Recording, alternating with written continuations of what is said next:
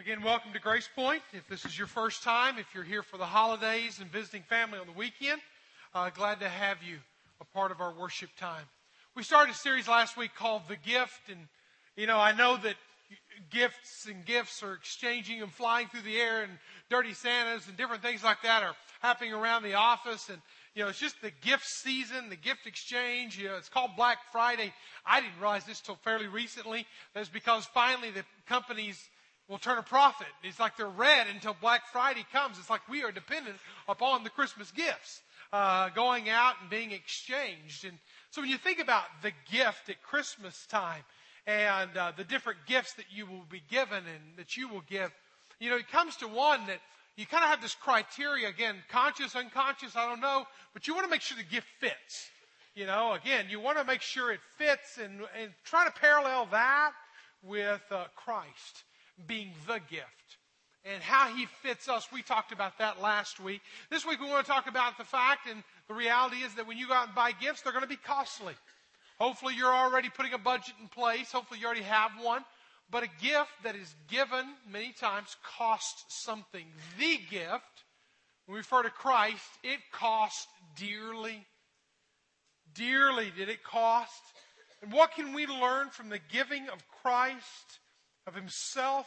How can we take that upon ourselves and then go into the Christmas season in a similar nature, living out the Christmas story? But also, you're looking for a gift. You look for something that's meaningful. Next week, we're going to talk about a meaningful gift, the gift of Christ being meaningful, and what does it mean to us? And then, finally, we'll come back and we'll talk about the perfect gift. And there's just an element. Every now and then, you'll find that perfect gift for the loved one, and it's like everything lines up. It fits them. It's the right price. It says something. You've waited a lifetime to find that gift, to give that gift. It was a special occasion, a special anniversary or something. And here it is. And you've been planning for it. There's perfect gifts out there. And I want to say to you, all of these four criteria in which we go out shopping for gifts, these four criteria Christ fulfills in our life. That's the thesis of this series, and the idea that gift giving should have some kind of tie back to Christ. And how can we learn and how can we replicate that into our own life? I don't know about you, but gift giving is, I think, an art and a science. There's an art side to it. Art has emotion. Art has subjectivity. Art has a feeling to it. When you give a gift, you have this emotion. You want the other person to feel a similar emotion, all right? You give certain gifts. You may think they're very practical, guys. This is a very practical, good gift, and you may get a different emotion back at you, all right, depending on the gift that you give. So there's an art side to giving. Now there's also a science side to giving. There's the mathematical, does it fit the budget? Can we pay for this? Will we be paying in July for this one gift in December? That's where you have to have some science tied into the art side of it. There's a qualitative and a quantitative kind of element whenever you start giving out gifts. And I'm a professional gift giver, so I just take it from me as I shared last week. But when you come to this Christmas story, there's a qualitative, quantitative, art, science element to the story of Jesus. 2,000 years ago, God the Father sends his Son, Jesus, into time, into space, putting on flesh, dwelling among man. In the Message, it translates it that he pitched his tent among us. And the fact that he lived in our presence, just with us, one with us. That was the gift of God to mankind. It was a costly gift. It was a gift that God gave to us. God gave to mankind. But I have to say, in this gift exchange, he got the raw end of the deal. All right? Because he gave himself, his perfect one and only Son, and we gave him a truckload of sin, all right, to die for. He gave himself. He gave everything, and we give him pain and suffering and disappointment. So it was not exactly been a fair exchange of gifts here. But I think what we can grow out of that story of Christ is that hopefully we'll spend the rest of our life giving our lives fully and completely back to Him as not a payment. It's not a payment thing. You don't give gifts in payment. You give gifts out of grace and out of love. And so, just as it says in Romans 5 verse 8, it says, God shows His love toward us that while we are still sinners, Christ died for us. The reality is that God didn't wait for us to get good and to equal our gifts out with His gift before finally He would die for us. He gave Himself completely, fully, so that we would have Him. And then what we spend the rest of our life doing is giving ourselves back to Him. I think I have a problem with the westernized, commercialized, organized, hedonistic form of Christian gift exchange, or Christmas gift exchange that we have going on in America. I think there's a little bit of an out of balance part to it. When really what we need to see is not so much what am I getting, what's on my wish list, and marking it all off, but really, what am I giving? And how am I giving it? And I know it's a lot more fun to receive, we think, even though the Bible says it's more blessed to give than to receive. But we get on that short, again, back to what I said last week, we got this very shallow consciousness to a deeper reality that's going on out there. And if we would only dive a little deeper and learn to give, we'd find a depth of joy and contentment in our life that we don't have in this other model that's out there. But really, the way Christ would want us to live is that we've received so much from Him that literally we would turn around and in our life become this amazing conduit of blessing back into this world, back to His kingdom, back to His work. Matthew chapter 10 verse 8 says it like this: freely you received, freely give. You have been given generously too. You have received greatly. You have received without restraint from God. What should you do with that? Hang on to it? Put it on a trophy shelf? Talk about it? No, you should give it back. You should give it away. The whole picture of Christmas is not what am I going to get from the tree, but what am I going to give to the world? What am I going to give in the name of Christ? How am I going to live that out? That's where it becomes costly to us. The dollars and the cents, we'll pay it off over time, hopefully. But really what real costly giving is, Jesus modeled it. Take your Bibles, we find in the book of Philippians. Philippians chapter 2 is where we'll be in a moment. But when you think about what you can give on a day-to-day, week-to-week basis in your life, what can you give? Time? That's one of the things that we can give. We all have time. We all have the same amount of time. How much time do you have? How much time do you give away? Now, some person challenged me one time in the past. He said, Mike, you talk about tithing 10%. What about asking people to give 10% of their time? That makes sense to me. If it works for you, it helps you compute it out. But I think there's an element in our Christian faith that we need to learn to inhale, breathe in, and we need to learn to exhale. Breathe out. We breathe in God's truth and blessing. We breathe it back out into this world. Hopefully you're in here today and you're going to breathe in some of God today. Hopefully you'll walk out of this into these classrooms, into the foyer around our community, and you will breathe back out.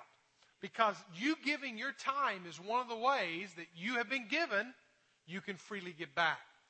Freely given, freely give back. How can you do that? How can you work? We have this little phrase out there on the wall. When you leave here, you'll see it. Every member is a minister. Every ministry is meaningful. We want you to just download that into your life, integrate that into the fabric of your life, where you realize that, hey, I can give. I've got time to give. I've got talents to give. Some of y'all have talents that I don't have. I have talents you don't have. You have talents that they don't have. What if we could say, here's my life, God. You shaped me. You've given me spiritual gifts. You've given me habits, hobbies. You've given me this personality. You've given me this training. How can I use it, employ it for you? Now, last year, we gave a challenge. This message today is as much a challenge as it is a commendation, all right? It is a commendation to our people to say, way to go, Grace Point. Last year, a year ago, we did a series called Radical. And it was one of those that stretched us, challenged us outside of our box. We had a number of people who took a radical challenge, and one of those radical challenges One was to read through the Bible in a year. There were several others to give, like you've never given before. Another one was to serve outside of your context. You name it. You could serve in a homeless shelter. You could serve in South Arkansas. You could serve in North Arkansas. You could serve in Africa. You could serve in India. You could serve anywhere. And so what we did is we thought, okay, if we're going to ask our people to serve in a different context, we need to get organized. And so we put together 11 different global adventures around the world. And the beautiful thing is that we commissioned this past year 110 of our members to go around the world. Over 110. In fact, we have one family, first year to commission them, that the Halls are now living internationally, and they're there full time. It's really exciting to think about 110 this year gone out from our church around the world. And we've gone to 2 different domestic projects that we've worked in, but 9 different international projects. So we've been, again, around the world in many different shapes and forms. Now, when we went, what did we do? We did some human development work. We did medical clinics. One of the medical clinics, we saw 240 patients. And we treated malaria, we treated gangrene, we treated different kind of tropical diseases that I know not of. And, it's just all this kind of stuff. We pulled 40 teeth. We had a hygienist go with us and just pulled out teeth as much as we could to just relieve the pain in people's lives. But also while they were there, we shared the gospel with them. Again and again and again. So we did that. We also went to Haiti. We built a home for a family that lost their home during the earthquake there a year or so ago. We also trained 48 different people in how to have a profession in just seamstress and sewing. Did different works like that. We also went to Zambia for the second time and helped construct an orphanage there. In fact, the founders of that orphanage will be here speaking at the conclusion of one of our services here in a couple of weeks. And you're going to get to know the Darbys. You'll get to know, what are their names? Blue and Darby, Tidwell. You'll get to know the Tidwells then. So it'll be an exciting time. But this is the work that we've been doing around the world. But it's not just been human development work. There's been this spiritual development that is just as important, in fact, more important in my ranking. And we had different people give back reports from the different trips. 52 people spent time in one-on-one mentoring relationships with people. We had 48 different pastoral training sessions with people, training them how to care for the people. But here's something that's really exciting. 1,839 people heard the gospel.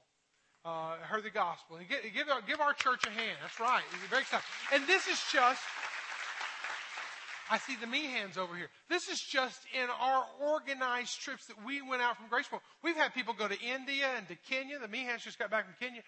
And so we've got a lot more going on. I'm just telling you about the 11 that we sent out from our church. And out of that, over 1,800 that heard the gospel, 59 of them gave their life to following Christ. And so that's an awesome thing that our church has been a part of. How did they do it? They realized that they had been given freely. They took their time, 2 weeks vacation if need be, whatever. Took their time, they took their talents, and they said, I'm available. But also, we have treasures. We all have treasures, and we can put our treasures wherever we want them. We can put them in boats and cars and vacations and homes and all that kind of stuff. How can I use my treasure? How can I give my treasure away? I like what C.S. Lewis said, and he's one of the great authors of the 20th century. He says, I do not believe one can settle how much we ought to give. I'm afraid the only safe rule is to give more than we can spare.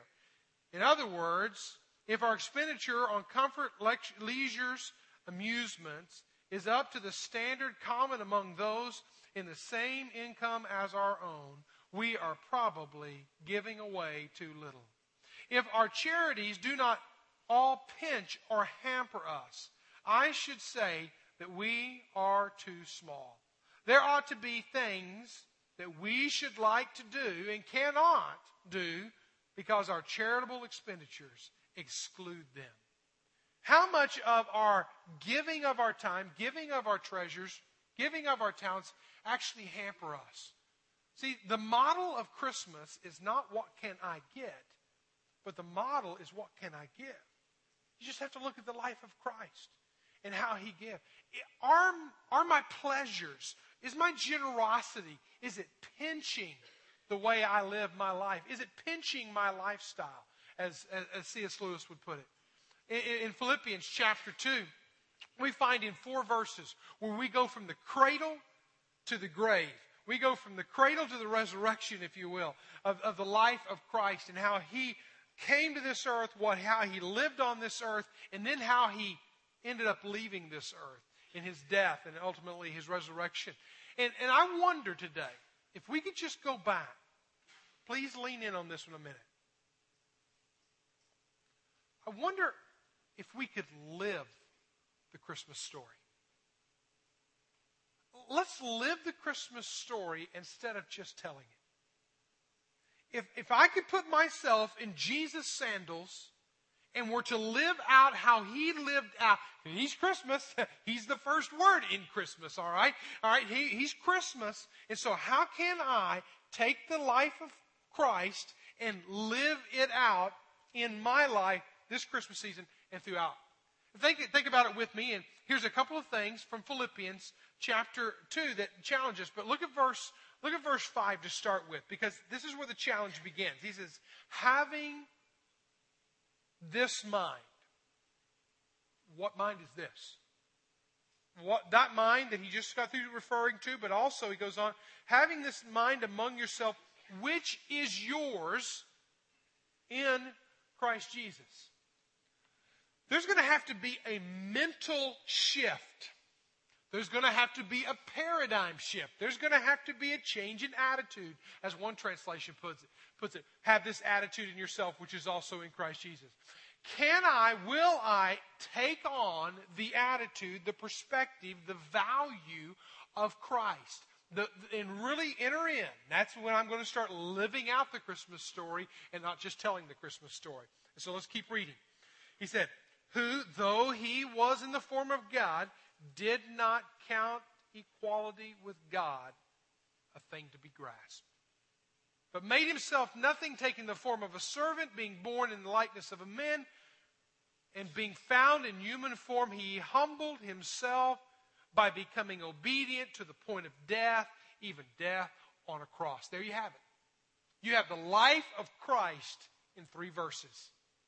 You have his coming, you have his living, and you have his dying. The life of Christ in 3 verses. Now, what else you have is the verse right prior to that when he says, have the same mind that Christ has. Now, how can I take the life of Christ, the Christmas gift, the ultimate Christmas gift of all, how can I take my life and lay it over the life of Christ and to make sure there's alignment? That I'm living like he lived, that I'm doing as he did. How can I be like Christ and live out the Christmas story? One is I got to learn to give personally. Personally giving. Now, if you notice again, back in that verse, he says, who though in the form of God? He was God. Okay, he is God. He always will be God. He always was God. Jesus is God. All right?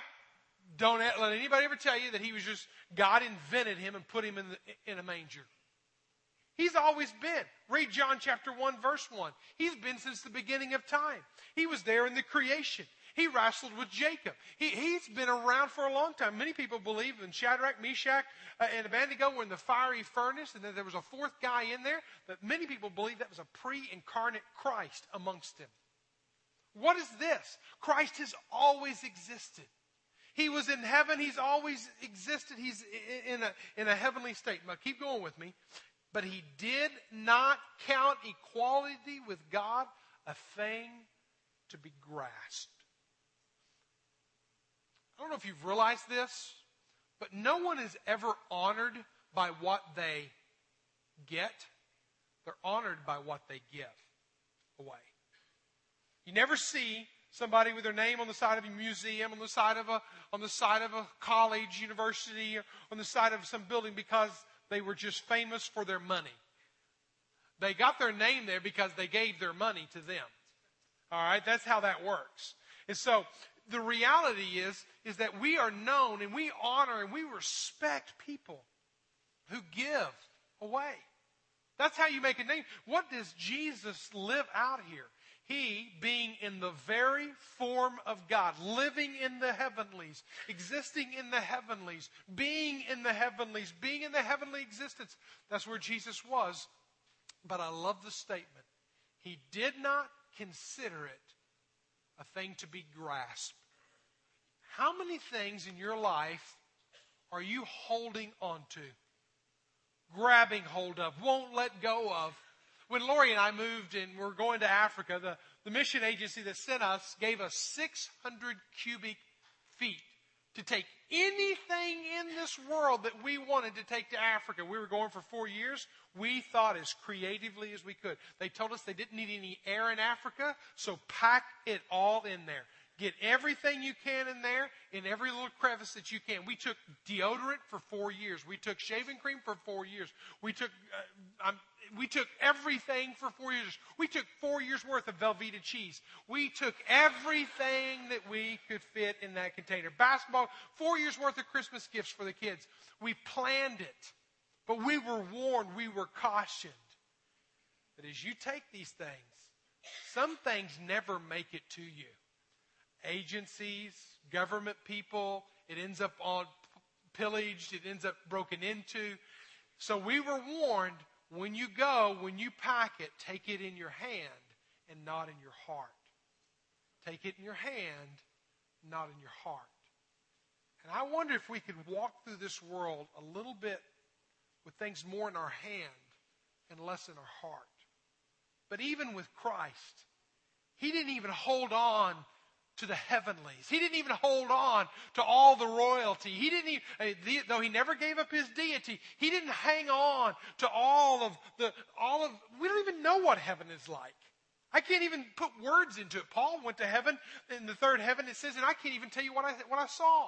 You can't put words into it. In fact, heaven's going to be so wonderful. Isaiah 65 verse 17 says, we're not even going to remember this world. Can you imagine? That's how awesome heaven is going to be. And so the reality is we don't even know what Jesus gave up to come to earth. But He personally gave it up. He didn't hold it. He didn't keep it. He didn't hold it close to Him. I wonder if any of us or all of us are holding on to things tightly when we should be holding on to them loosely or lightly. Is there something that I can't go there? I can't do that. I can't allow myself to go there because I'm holding on to it too tightly in my own heart. Jesus Himself came. He said, I didn't come to be served. I came to serve. I want my life to be known for how I give, how I live. So here's some ideas. How can you go into the Christmas season now giving personally of yourself? Think about it. Think about your time. We just talked about that. Do you have 2 weeks? You have 52 weeks in a year. Do you have 2 weeks that you could give to another context in 2012? I think, Mike, that was last year's challenge. That's every year's challenge at Grace Point. Are you willing? Can you? Will you? Take your time. I know it's precious. It's all precious to us all. The great thing is we're all on the even playing field. We all have the same amount. Will you give 2 of your... Just go serve over at Samaritan Center. Go serve in the soup kitchen. Go help a homeless person. Had an email last week or 2 weeks ago from Habitat for Humanity wanting to build a home for somebody in Northwest Arkansas. Will you take some of your time and do that? Take time. Give it away. Talents.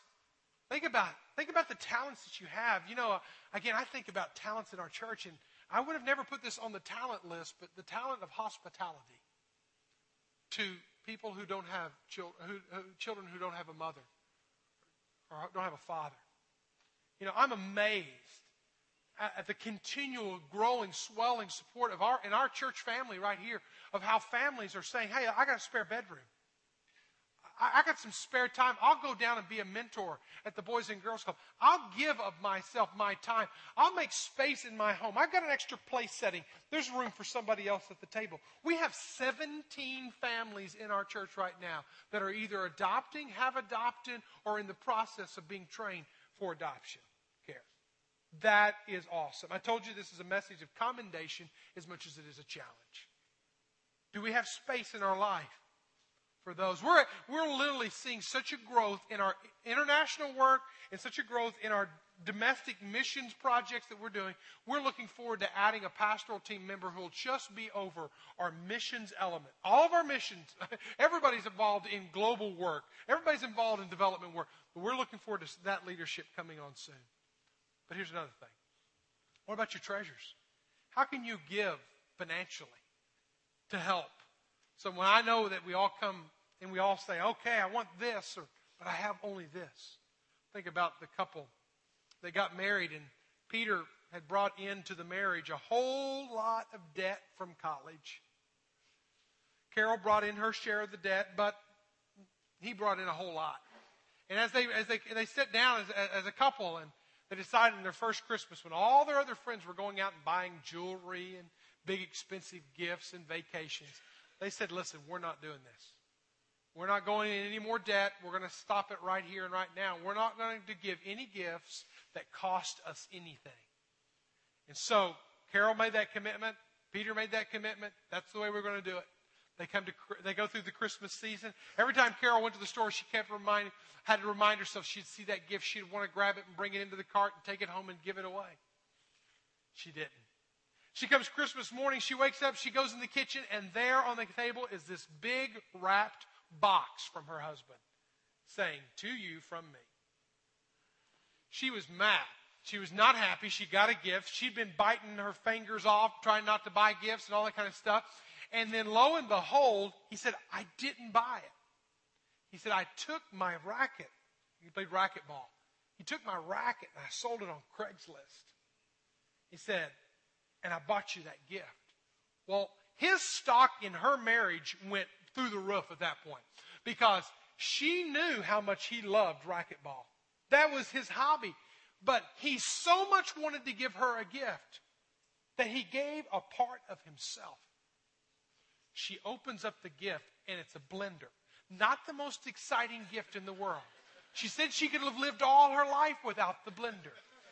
But she went to bed that night, and from her own words that was on her blog, she said this. She says, I thank you. She told God, I thank you for making us poor. Otherwise, I'd never known how rich I am. I think if we can learn to value the gift of ourselves into other people's lives and to value the other person, I think we're beginning to live the story of Christmas. Instead of what we do, we pile in all this plastic and synthetics to say, I love you, when really what we should do is give ourselves. Give personally. But number 2, give humbly. Give humbly. Notice what it says in verse 7 and 8. He said that he humbled himself. He made himself nothing. He humbled himself. What is that? What is this whole idea? Jesus lived out his life. He came to this earth by giving of himself personally. He lived on this earth humbly among mankind. He willing and intentionally lived a lesser life so that you and I can live a more full life, a more complete life. Now that's a humbled state whenever he was willing to give. You think about Jesus and the posture in which he lived out his life. Jesus, he was born on the wrong side of the tracks to a mother out of wedlock. That is not exactly the way that most kings come into this world. Let me say it to you again. He was born on the wrong side of the tracks to a mother out of wedlock. Now, Mary does go on and marry Joseph. We know the story. They do go on and have children. But the point is that she was an adolescent pregnant, born of a virgin. Here she was, and she was not only that, she was from Nazareth. What kind of life? Because nothing good comes out of Nazareth. You don't believe me? Read John chapter 1, verse 46. Nathanael said, he said, can anything good come out of Nazareth? It's a rhetorical question. No, nothing good comes out of Nazareth. That's where Jesus was born. That's where Jesus grew up. The wrong side of the tracks to an unwed mother. Can you imagine that kind of challenge? See, here's a statement for you. What would Christmas presents do to us if Christmas presents weren't in the way? if we could learn to value the presence of Christ in the humble life that he lived, might we not try to live so exalted, but live more humbly? He was born on the wrong side of the tracks to an unwed mother. He was number 2. Jesus lived a non-materialized life. It wasn't about the stuff. It wasn't about the stuff that he could accumulate. I'm afraid, and again, I love the gift exchange thing, but I'll tell you this. Point blank, we have adulterated Christmas.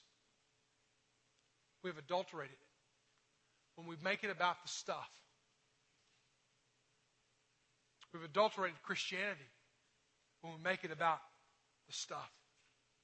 It's not scientific doubt. It's not atheism. It's not pantheism. It's not agnosticism that in our day and in our land is likely to quench the light of the gospel.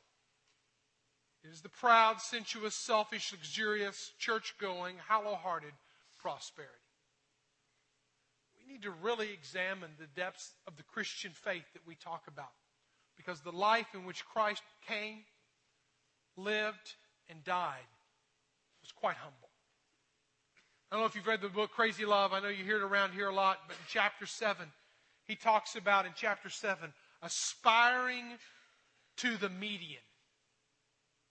That what if our families, instead of aspiring to great wealth, we aspired to live at the median level of most Americans, which is about plus or minus $46,000 a year.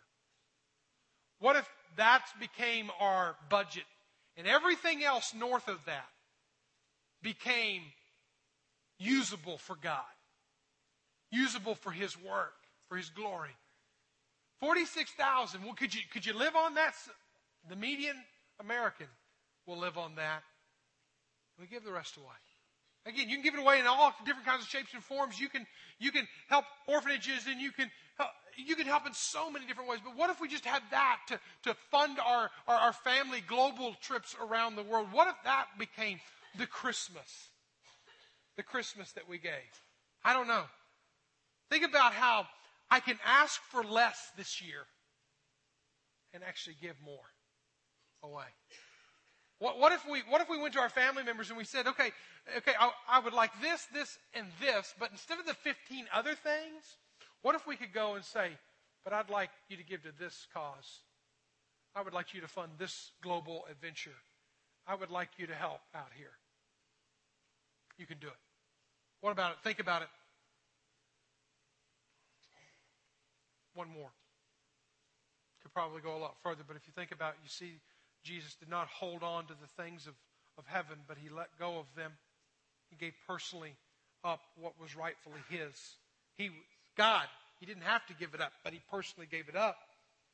And then when he came to this earth, he lived a humble life while he was on this earth. But how far did he go in that humility? How far did he go in that giving of himself? But to know that also he gave sacrificially.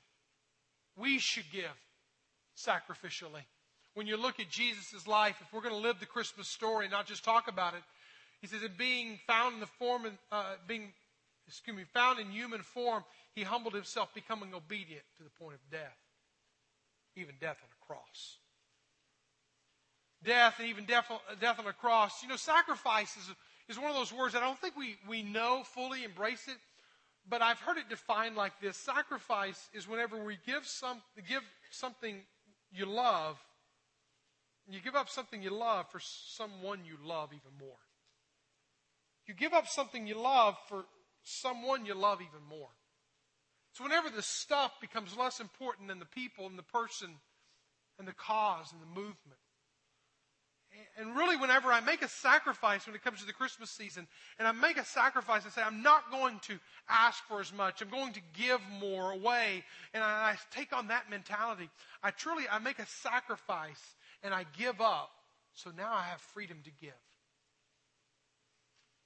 You know, I'm proud of the church. I'm proud of our church. I'm proud of their giving. I'm proud of they come before you today, and this is the first Sunday I can tell you this, but it has no relation to the message, but yes, it does at the same time, because our church has been giving sacrificially for the past 5 years in this toolbox that we're in right now, $3 million toolbox, and now we're down to $28,000 is what we owe. That's a good thing. Okay? Now, it's not about the toolbox. The toolbox helps us do the ministry. But I'm thankful for the family of faith that gives sacrificially. I'm thankful for my family. Because when it comes to this Christmas, our kids already know what they're getting. They're getting stockings. Not these kind of stockings, okay? They're getting only what can fit inside a stocking. And the rest of what we were going to spend on Christmas, and they are all thumbs up for this, is they're ready to go back and serve in Africa this summer. So we as a family are going to pull our resources, and we're going to pray the stock market does better, and we're going to sell our plasma TV and anything that's inside of us. We're going to sell it all if we have to make sure we can go serve somewhere else. And I don't say that to blow our horn. I'm just saying because that's the culture of our church. And I hope that you have the mentality that, you know what? I don't need as much stuff. When I can take my life and I can give it. Jesus gave to the point of death. Every Christmas season we come to this time of year and we challenge our church to give over and above their normal offerings. At Christmas time, it's just one of those times that there's a generosity in the air. And every year we'll take a Christmas offering. At Christmas Eve, we're going to have 2 Christmas Eve services and then 1 Christmas Day service. They're all going to be identical. So on Christmas Day, feel free to get up early, open your gifts, come at 9:30 in your PJs. I don't care. We'll worship together, and then you can go home for lunch and all that kind of stuff. But on that day, on both those Christmas Eve, Christmas Day, we're going to collect an offering. And that offering is going to go in 3 different directions. One is it's going to go and support the New Day Orphanage in Zambia. A third of it will go to them. You're going to meet the founders of the orphanage. I said that in a few weeks. They're going to be here, and you're going to get to meet them. And so a third of it will go there. A third of it will go to our ministry budget. That pays for everything in the kitchen sink, okay? I promise you. It pays for what you see and what you don't see. It pays for what you experience and your children are experiencing right now.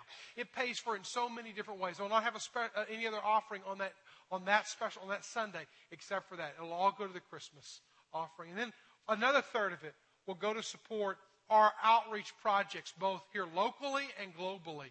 We've been able to send 110 families and individuals around the world this year. Why? In part because we took up an offering at Christmas time last year that gave hundreds of dollars in scholarships to people going around the world. That actually made it affordable for them to do it.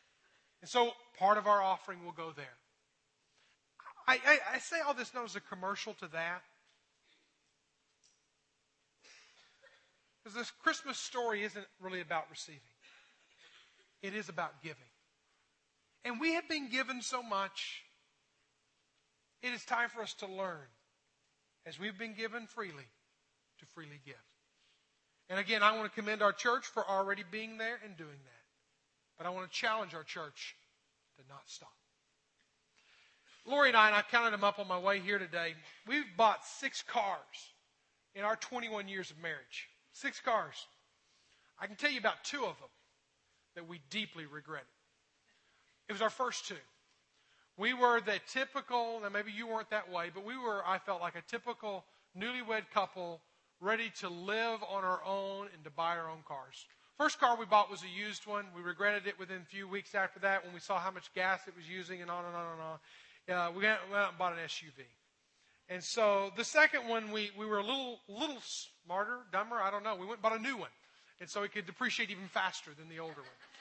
And it was a van. It was a purple van of all ungodly colors. It was a purple van. And we bought that. And it had the new car smell. They even threw in the floor mats for us. How about that? They were really generous. But within a couple of weeks, we were regretting it. It's like, man. But you know what? For the next years, we had to pay for that sucker. Until we went to Africa, we were still paying for that purple van. And I think back to that, and I think that buying those cars got Lori and I in a situation to where it wasn't easy to freely give extra. We've always tithed. We've never backed off of that. But when it came extra, that was tight because we had leveraged ourselves out in ways that were unhealthy. We've gotten smarter since then. We pay cash for vehicles. We pay the payments to the bank, to ourselves. And we save up and we give it that way. Here's the moral of that story is we've never regretted anything we've ever given away. In fact, what we do is we get great warmth and satisfaction when we see lives changed, when we see drills dug in Africa, or we see children come to faith in Christ. We've never regretted it. And I think back to the life of Christ. He came giving himself personally. He lived humbly. He lived to the point of death, sacrificially. That's the Christmas story. Are you going to live it?